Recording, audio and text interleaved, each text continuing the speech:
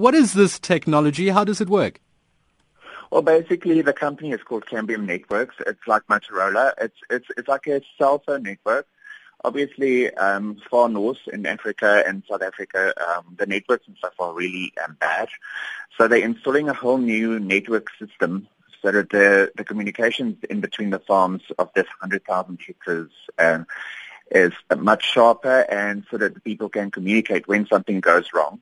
And obviously, they're installing cameras and stuff as well on this network.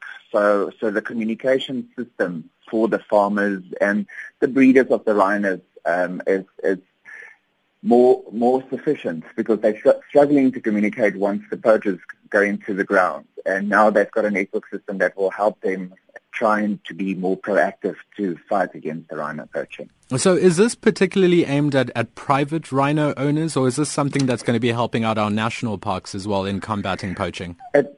Well, the whole idea around this project for the Limpopo Rhino Security Group is to show that the private community, the private sector, they're trying to build a community project showing that if the community stands together per region or per community, that they can fight this in a national form.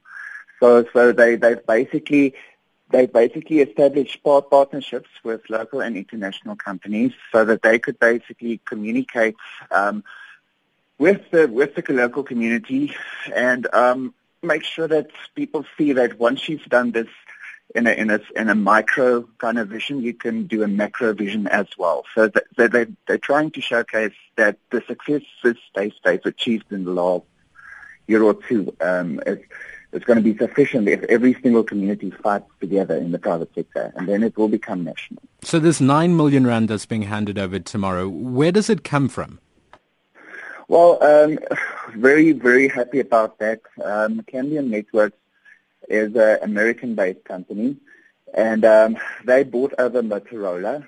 So they basically have a network with associating companies that's handing over a lot of products and stuff that will assist the network systems, the cameras, the programming software, the towers, all the different wirings and the metal and stuff like that. That all comes together with a kickoff of 9 million. It's not just 9 million. It's a kickoff of 9 million rand.